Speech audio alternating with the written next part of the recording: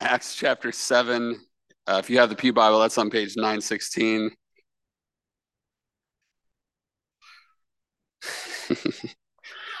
You'll be reading Acts 7:54 through 8:3. Please pay special attention again to the reading of God's holy word. Now, when they heard these things, they were enraged, and they ground their teeth at him. But he, full of the Holy Spirit, gazed into heaven and saw the glory of God and Jesus standing at the right hand of God. And he said, "Behold, I see the heavens opened and the Son of Man standing at the right hand of God." But they cried out with a loud voice and stopped their ears and rushed together at him. Then they cast him out of the city and stoned him. And the witnesses laid down their garments at the feet of a young man named Saul. And as they were stoning Stephen, he called out, "Lord Jesus, receive my spirit." And falling to his knees, he cried out with a loud voice, "Lord, do not hold this sin against them." And when he had said this, he fell asleep. And Saul approved of his execution. And there arose on that day a great persecution against the church in Jerusalem. And they were all scattered throughout the regions of Judea and Samaria, except the apostles. Devout men buried Stephen and made great lamentation over him. But Saul was ravaging the church, and entering house after house, he dragged off men and women and committed them to prison. This is the word of the Lord. Let us pray.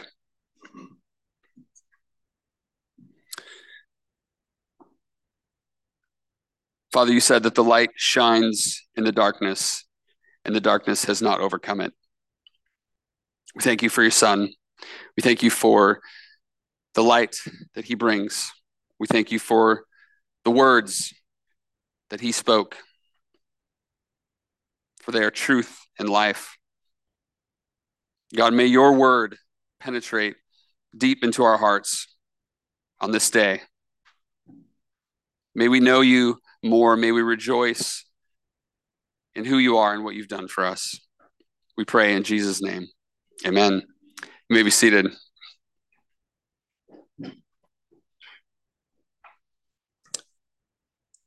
Well, if you're kind of new here, or if you're visiting this morning, you're thinking, what is this guy doing preaching on the execution of Stephen on Christmas Eve?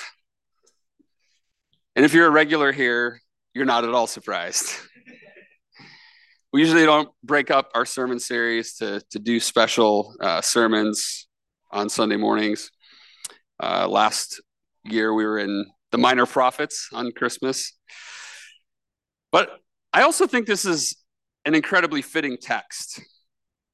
Stephen's execution and the events that follow are tied very closely to the content of his lengthy speech that we saw last week in chapter 7, verses 2 through 53. The title of the message this morning is Hope is Born. Now, Christmas Eve, right? Should be obvious. The birth of the Son of God. You see longing throughout the Old Testament for the birth of a son. The story of Abraham and Sarah longing for a son. Isaac and Rebekah. Jacob and Rachel. Elkanah and Hannah longing for a son, and God gives them Samuel. Zechariah and Elizabeth, to whom John the Baptist is born. We saw in Isaiah chapter 9 in our Old Testament reading the promise of a son, all pointing forward to the arrival of the Son of God in the fullness of time. And the whole book of Acts is really an unfolding of God's eternal plan to reconcile all things to himself through his Son. So hope was born, as we see in the gospel accounts, celebrated by angels, shepherds, Mary and Joseph. And hope was born not just at Christmas, but at the cross on Good Friday, and in the empty tomb on Easter Sunday, and at Pentecost. The death and resurrection and ascension of our Savior all point to hope being born. And in the early church in Acts, what we see is a living out of this reality. a living out of the reality, the truths that we live out in light of the death and burial and resurrection of our Lord. And we see Stephen here, as we've highlighted the last couple of weeks, reflecting Jesus in his living, reflecting him in his speech, and now we'll see maybe most significantly reflecting him in his dying. We're going to see three ways that hope is born in this text. Now, I don't know all of the details of your lives. Some of you I don't know. Some of you I know the things that are going on in your lives. I know the things that God has been blessing you in, the things that you're rejoicing in this season, things that you're hopeful about for the future. I also know the things that grieve many of you, things that make you long for the birth of hope. And there are things that many of us are dealing with, whether individually or in our families. Again, things that will probably be amplified during this week. Things that will simply not be completely healed or reconciled this side of heaven. And so we long and we wait in joyful hope for the coming of our Lord and Savior. But what does all this have to do then with Stephen's execution? Well, the first thing we see is that hope is born in the beatific vision. So three ways we're going to see that hope is born. First, hope is born in the beatific vision. And that is this unhindered, unveiled sight of God. We'll see this in verse 55, but first Luke sets the stage for us by describing the response of Stephen's hearers. Look at verse 54. Now, when they heard these things, they were enraged, and they ground their teeth at him. Looking back, if you weren't here last week, the they is the Sanhedrin, or what's referred to as the council, and the high priests, the elders, and the scribes, also those of the synagogue of the freedmen. These are those who have gathered together against Stephen. That's the they. And then the these things that they heard would be his whole speech from verse 2 in chapter 7 all the way up to verse 53, specifically the contents of 51 to 53, where he calls them out. It says that they were enraged, and they ground their teeth at him. This word enraged literally means that their hearts were sawn in two. And they grind their teeth. They're fuming mad at Stephen for the things that he has said to them and about them. We're meant to notice the stark contrast then, these furious men who Stephen basically called unbelievers in verse 51. We're meant to notice the contrast between them who always resist the Holy Spirit and Stephen here. They are confronted by a young man who is yoked to Christ, unlike them, who he calls a stiff-necked people. Picture of an oxen that's stiffening its neck, not willing to be put into the yoke. Stephen is bowing his neck, being willing to be put into the yoke, being yoked with Christ. Their hearts and their ears are uncircumcised, we see in verse 51. Stephen, in contrast, has circumcised ears and a circumcised heart. He believes and he hears God's word. They are said to be always resisting the Holy Spirit. Stephen, we are told, is full of the Holy Spirit. So we're meant to see the stark contrast here between Stephen and his accusers. And this isn't just some side note here that Stephen was full of the Holy Spirit. This is the defining characteristic of someone who believes in Jesus, who hears the shepherd's voice, who knows him and follows him. Jesus talked at length about the coming and the work of the Holy Spirit in John chapters 14 through 16. We see those truths play out then in the book of Acts. Now, following these things, Paul, who we get introduced to for the first time here in our text, Paul goes on to write at great lengths about the work of the Holy Spirit. Think about Romans chapter 8, that great verse about the Spirit-filled life, or Galatians 5, talking about the fruit of the Spirit. Paul saw Stephen live and die in reliance upon the wisdom and the power of the Holy Spirit. Well, now what about this beatific vision? We see that in verses 55 and 56. Stephen gazes into heaven. He sees the glory of God. He sees Jesus standing at the right hand of God. And he says, "Behold, I see the heavens opened and the Son of Man standing at the right hand of God." Two things to note here. First, he sees the glory of God. Again, this is this unhindered, unveiled vision of God that he receives right before his death. And then he sees Jesus, the Son of Man, standing at the right hand of God. Hope is born here because Stephen gets a rare glimpse on this side of heaven as he walks through the valley of the shadow of death. He gets a rare glimpse of his shepherd who is standing to greet him, whose goodness and mercy has followed him all the days of his life. And Stephen, who will now dwell in the house of the Lord forever, on the opposite side of this veil of tears. Well, so what of this? Are we to expect this type of visionary experience on our deathbed? Is this commonplace for the Christian? Well, I don't think so. Maybe you've heard claims of things like this, but I don't think this is something we should expect. I think this is unique to this situation because I think it further contributed to the accusations against Stephen, which we'll see here shortly. But what if hope is born in Stephen's vision for all believers in Jesus who would come after him? What if this is meant to encourage us, not because this is something that we should experience, but that we look back on this and rejoice that Stephen got to experience this in this life? What if this was a symbolic removing of a veil, as Paul describes in 2 Corinthians chapter 3, a veil that is only lifted through Christ when one turns to the Lord? When Paul wrote 2 Corinthians 3:18, I wonder if he thought back to Stephen's beatific vision and hoped that the Christians in Corinth and all those who would read these words for the next 2,000 years and beyond, I wonder if he hoped that we would see the significance of this veil being lifted. Paul said, "And we all with unveiled face." Remember Stephen's shining face at the end of chapter 6, face shining like that of an angel. "And we all with unveiled face, beholding the glory of the Lord, are being transformed into the same image from one degree of glory to another.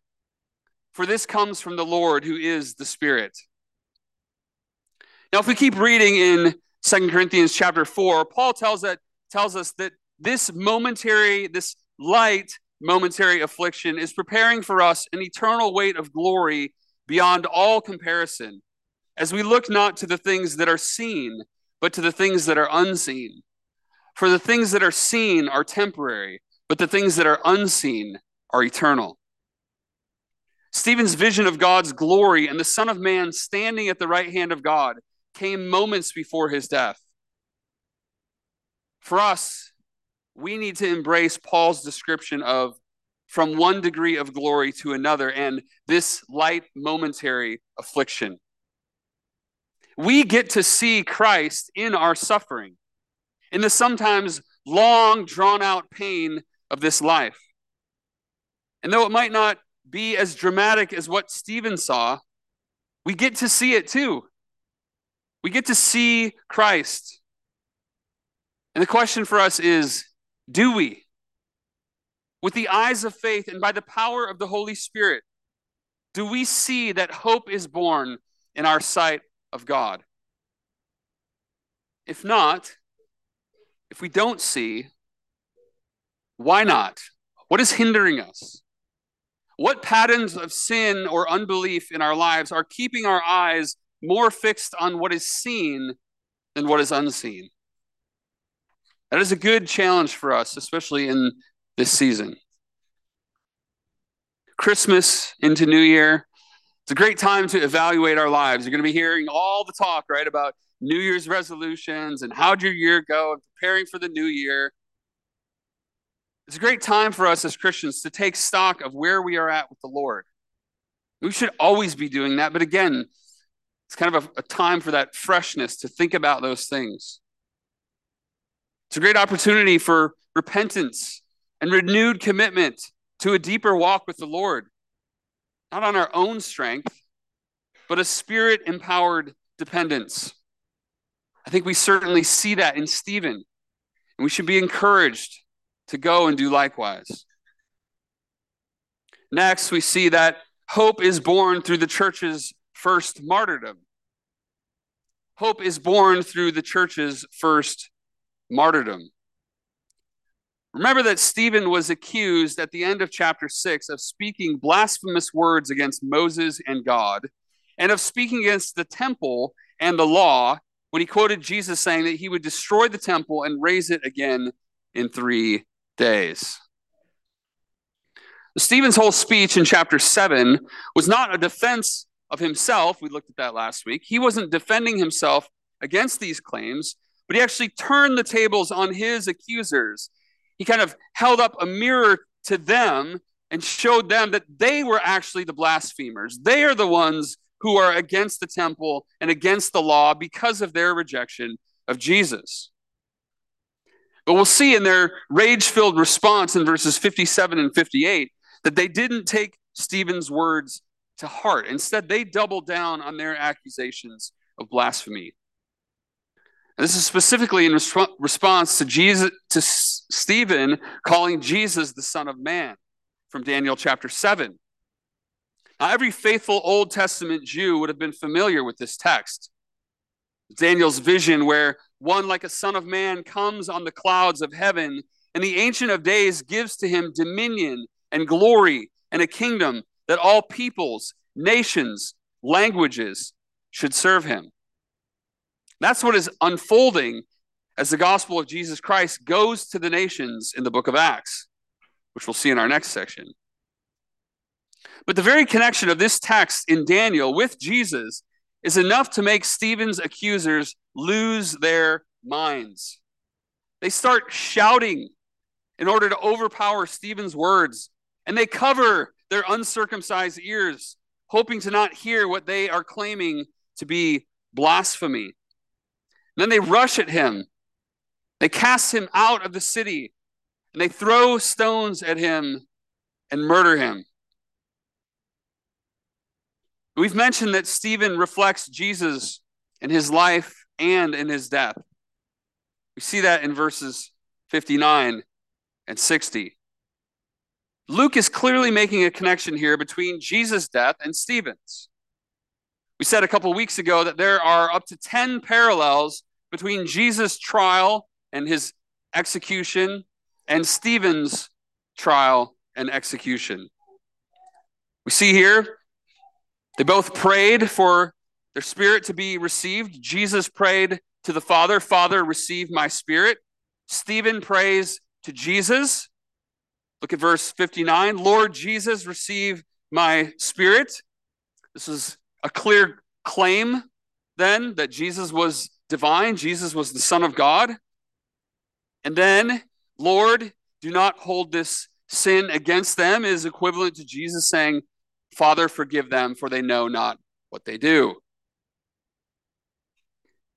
I think it's safe to say that none of us will, almost assuredly, none of us will be stoned to death for our faith in Jesus. But is Stephen's death not still instructive for us? Does it not bring to mind our Savior's command to love our enemies and to pray for those who persecute us? Jesus did say, when they persecute you, and not if they persecute you. And so, finally, we see that hope is born through great persecution and God-ordained scattering. Hope is born through great persecution and God-ordained scattering. Let's pick up at the second line of chapter 8, verse 1. And there arose on that day a great persecution against the church in Jerusalem, and they were all scattered throughout the regions of Judea and Samaria, except the apostles. Now, on the heels of Stephen's execution, there is a doubling down against the church in Jerusalem. We don't know details beyond what's told here. We don't know if others were also martyred. But Luke does tell us that this led to a scattering throughout Judea and Samaria. I call this a God-ordained scattering. Why? Well, remember Acts 1:8, kind of our framework for the whole book of Acts? Jesus said to his disciples just before his ascension, "You will receive power when the Holy Spirit comes upon you, and you will be my witnesses in Jerusalem," where they were, right? "And in Judea and Samaria," kind of these concentric circles, "and to the ends of the earth." We see the fulfillment of that here, right? They're in Jerusalem, but where do we see that they're scattered to? Judea and Samaria. We see persecution lead to scattering, leading to evangelism toward the ends of the earth. Little teaser for next week. Look down at verse 4.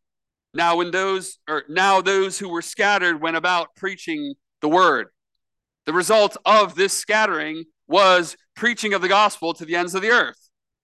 This is Acts 1:8 being fulfilled. God is working through what appears on the surface to be the worst of circumstances. But this is all part of God's purpose and his plan of redemption. It stands in stark contrast to the purposes of men. You've probably heard the quote before that the blood of the martyrs is the seed of the church.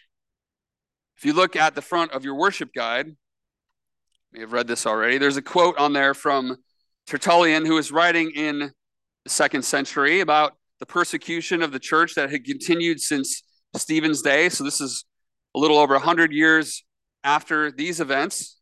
Tertullian writes these things. He says, speaking of Christians, "We are not a new philosophy, but a divine revelation.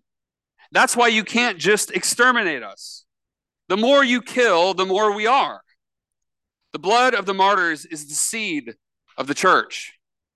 Now, interesting connection to our passage. The word for scattering here is the word to sow, which also is the root word of the word for seed. So this idea of scattering is like seeds being sown.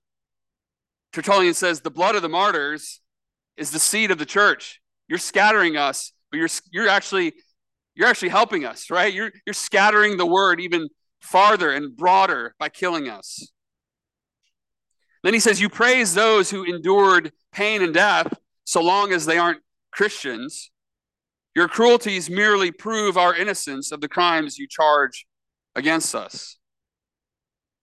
And notice, again, the contrast between the purposes of man and the purpose of God. He says, "And you frustrate your purpose, because those who see us die wonder why we do. For we die like the men you revere, not like slaves or criminals. And when they find out, they join us." I love that. When they find out, they join us. He's saying they see us suffering for Jesus, and they look at their own heroes, right, who maybe suffered or died for other purposes that weren't really, at the end of the day, didn't really mean anything. And they see us suffering for something and dying for something eternal, and they say, "I want that." And they join us. Their persecution has the opposite effect, right? They think they're going to get rid of the Christians, and they just scatter the seeds farther and wider. That's what's going on here as a result of these events. And it's seen in the verses that I've intentionally skipped, you may have noticed. Look back at chapter 7, verse 58, the second line, second sentence. "And the witnesses laid down their garments at the feet of a young man named Saul." Chapter 8, verse 1. "And Saul approved of his execution. And finally, our last verse, chapter 8, verse 3. But Saul was ravaging the church, and entering house after house, he dragged off men and women and committed them to prison. Everything is about to change after this. For the next couple weeks, the rest of chapter 8, we've got this big parentheses where we see Philip's ministry in Samaria and with the Ethiopian eunuch. But then we'll return in chapter 9 to Saul. Saul's conversion, which we'll be getting to in chapter 9, I think is a major turning point in Acts. He's the apostle to the Gentiles. He's the one who goes to the ends of the earth, as it were. But let us not lose sight of this scene. Saul's story does not have a pretty beginning. Here he is, not only approving of Stephen's execution, but then he's ravaging the church by dragging men and women from their own homes and throwing them in prison. But don't miss this. Hope is born. God will accomplish his great purposes in the face of human opposition against his church. Brothers and sisters, we sit here today, 2,000 years later, as beneficiaries of this same gospel hope. So as we prepare to celebrate how hope was born in a lowly manger, as we meditate on the longing for peace and light in the midst of chaos and darkness in our world, may we not lose sight of how our great God has ordained our salvation and sustained his people through persecution and death. May we remember this Christmas season that a human baby in a manger, helpless and weak, is not the vision of Jesus that we are meant to embrace, but that of the Son of Man, standing at the right hand of God, the victorious recipient of dominion and glory and a kingdom that all peoples, nations, and languages should serve him. May we serve him and love him, and may we grow in the grace and the knowledge of our Lord and Savior, Jesus Christ. To him be the glory, both now and forever. Amen. Let us pray.